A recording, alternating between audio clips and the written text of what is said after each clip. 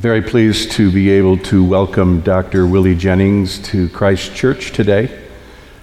I figured out this morning, I first came to know her. We met 25 years ago,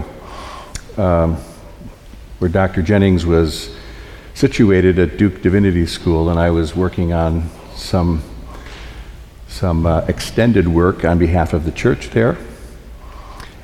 I serve on the board of Yale Divinity School, and 3 years ago when the dean said that he had stolen Dr. Jennings from Duke, we all were thrilled to death. Glad to have Dr. Jennings up at Yale Divinity School. He's an award-winning writer.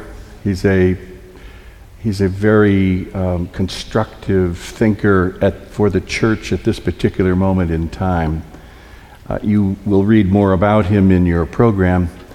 And I also want to invite you to stay following the service at 12:30, where we will have a chance to spend more time with Dr. Jennings up on the 4th floor. So, Dr. Jennings, welcome.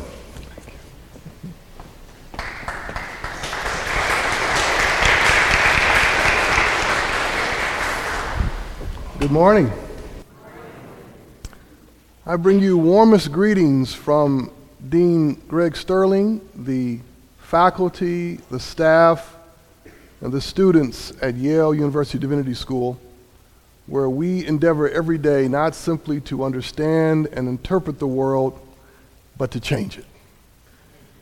It is a joy to be here with you and with your wonderful pastor, Reverend Bauman, and your fabulous ministers, the Reverend Dr. Lee and the Reverend Houseworth Fields.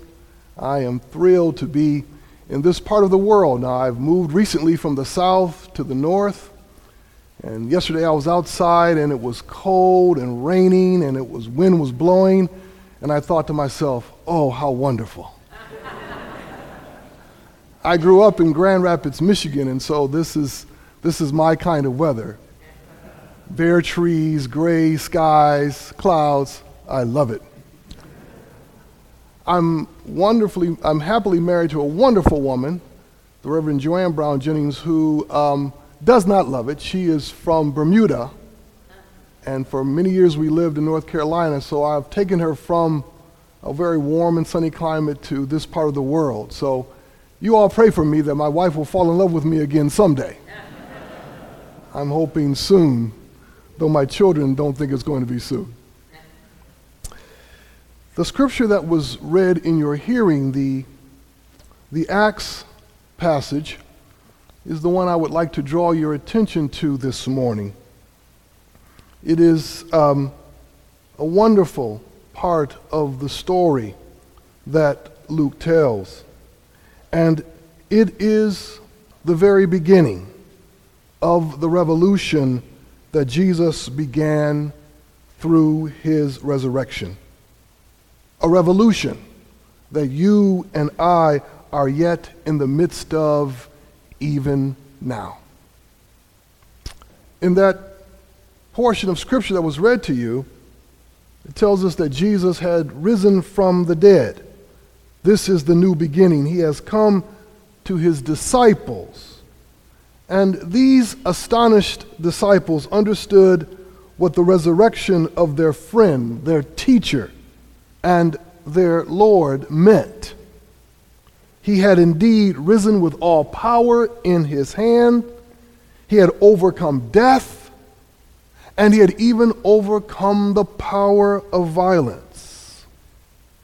And these disciples in this story, they ask Jesus that question. The question that many of us would have asked in that situation. Lord, now that you have all the power, will you restore the kingdom of Israel? When will we take over? When will we be in charge? When will we be in charge? You can feel in the story in the book of Acts at the very beginning, you can feel the urgency of the question.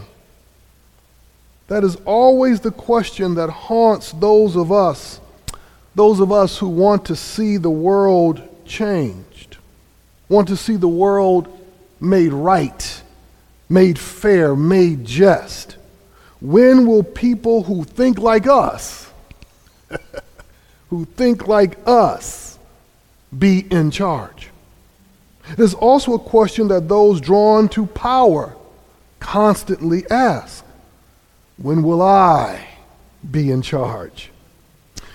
You know, it is a nationalist question. It's a nationalist question with social, political, and economic implications. The disciples of Jesus asked the question because they were tired of seeing Israel oppressed, and they wanted to call the shots, control the operations, and change the narrative. And now that Jesus had the power, they wanted an answer to this crucial question. But it is not clear yet in the story whether the disciples of Jesus wanted Jesus or if they just wanted power. It is not clear right now at this moment in our history, especially in this country, whether disciples of Jesus want Jesus or simply want to be in control.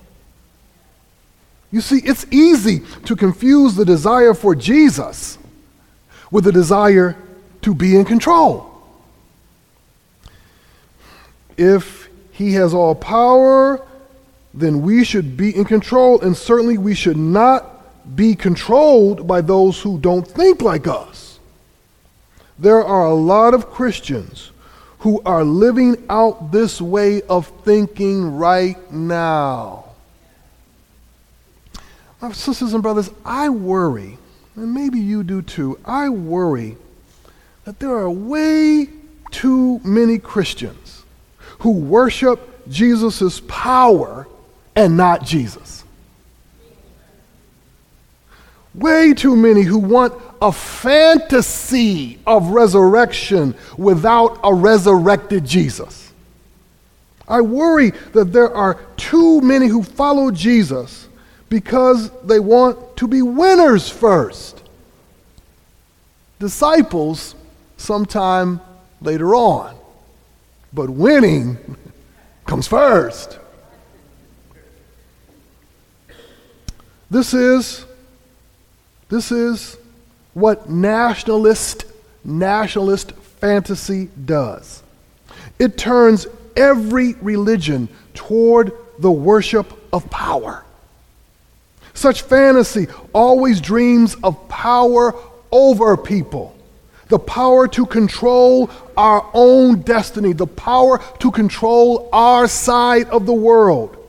That fantasy of power over people drives the creation of walled communities, border patrols, and prisons.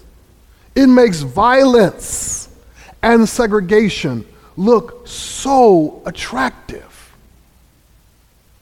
Because to want power inevitably means at some point in time you will be okay with violence and with segregation.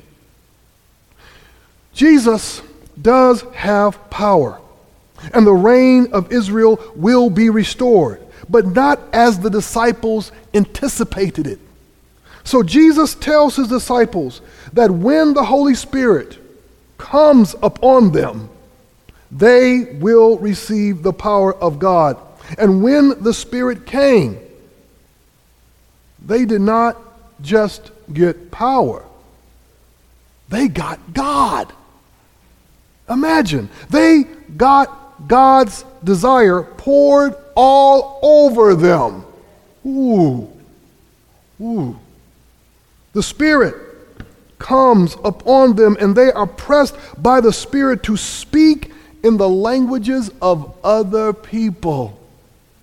God did not ask their permission. This is power. God did not take a vote. This is power. God simply poured God's own life and desire into the disciples. This is God touching, taking hold of tongue and voice, mind, heart, and body. This is joining, unprecedented, unanticipated, unwanted, yet complete joining.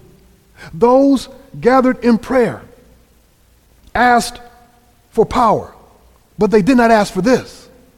This is real grace, untamed grace, uncontrollable grace. It is the grace that replaces our fantasies of power over people with God's desire for people. God's fantasy replacing our own fantasy. God fantasizes not that we would have power over people, but that we would desire one another. Desire people different from us as much as God desires us. That's what God wants. That's what God wants. God has come to these disciples, on them, with them. The followers of Jesus are now being connected in a way that joins them to people in the most intimate space of voice, of memory, of sound, body, land, and place. It is language, sisters and brothers. It is language that runs through all these matters. To learn a language different from your own mother tongue is to enter the world of another people. It is the sinew of existence of a people. Speak a language, speak a people. Speak a language, speak a people. And guess what? God speaks people fluently. And God, with all the urgency that is with the Holy Spirit, wants the disciples of disciples of God's only begotten Son to speak people fluently too. This is the beginning of a community broken open by the sheer act of God. And we, my sisters and brothers, are yet to comprehend the extent to which God is acting to break us open. The power of God has come upon them, and through the Holy Spirit. And what it means for us to be in charge is not to have our way, but by the Spirit to become a way for people to be joined together, to become a way for people to be joined in where they live, in how they live, and for whom they live. Imagine your life as a connector of people who would never want to be together. Imagine your life as a place and a time where people who never imagined friendship can not only imagine it, but know it. Now that is power. We are called to join with people in the name of Jesus, guided by the Spirit, and to join people together who would never have imagined shared, intimate life. What is required of us at this crucial moment, sisters and brothers, especially in this country, what is required of us is that we stop resisting the work of the Spirit. That's what's required of us. Stop resisting what the Spirit wants to do. And what the Spirit always wants to do is draw people together who would prefer not to be together. So for anyone here who wants to see the world made right, made fair, made just, you should aspire to be in charge by yielding to the Spirit and following Jesus into the lives of people you would prefer not to join. Now, that would change everything. That speaks revolution. In the name of the Father, the Son, and the Spirit. Amen.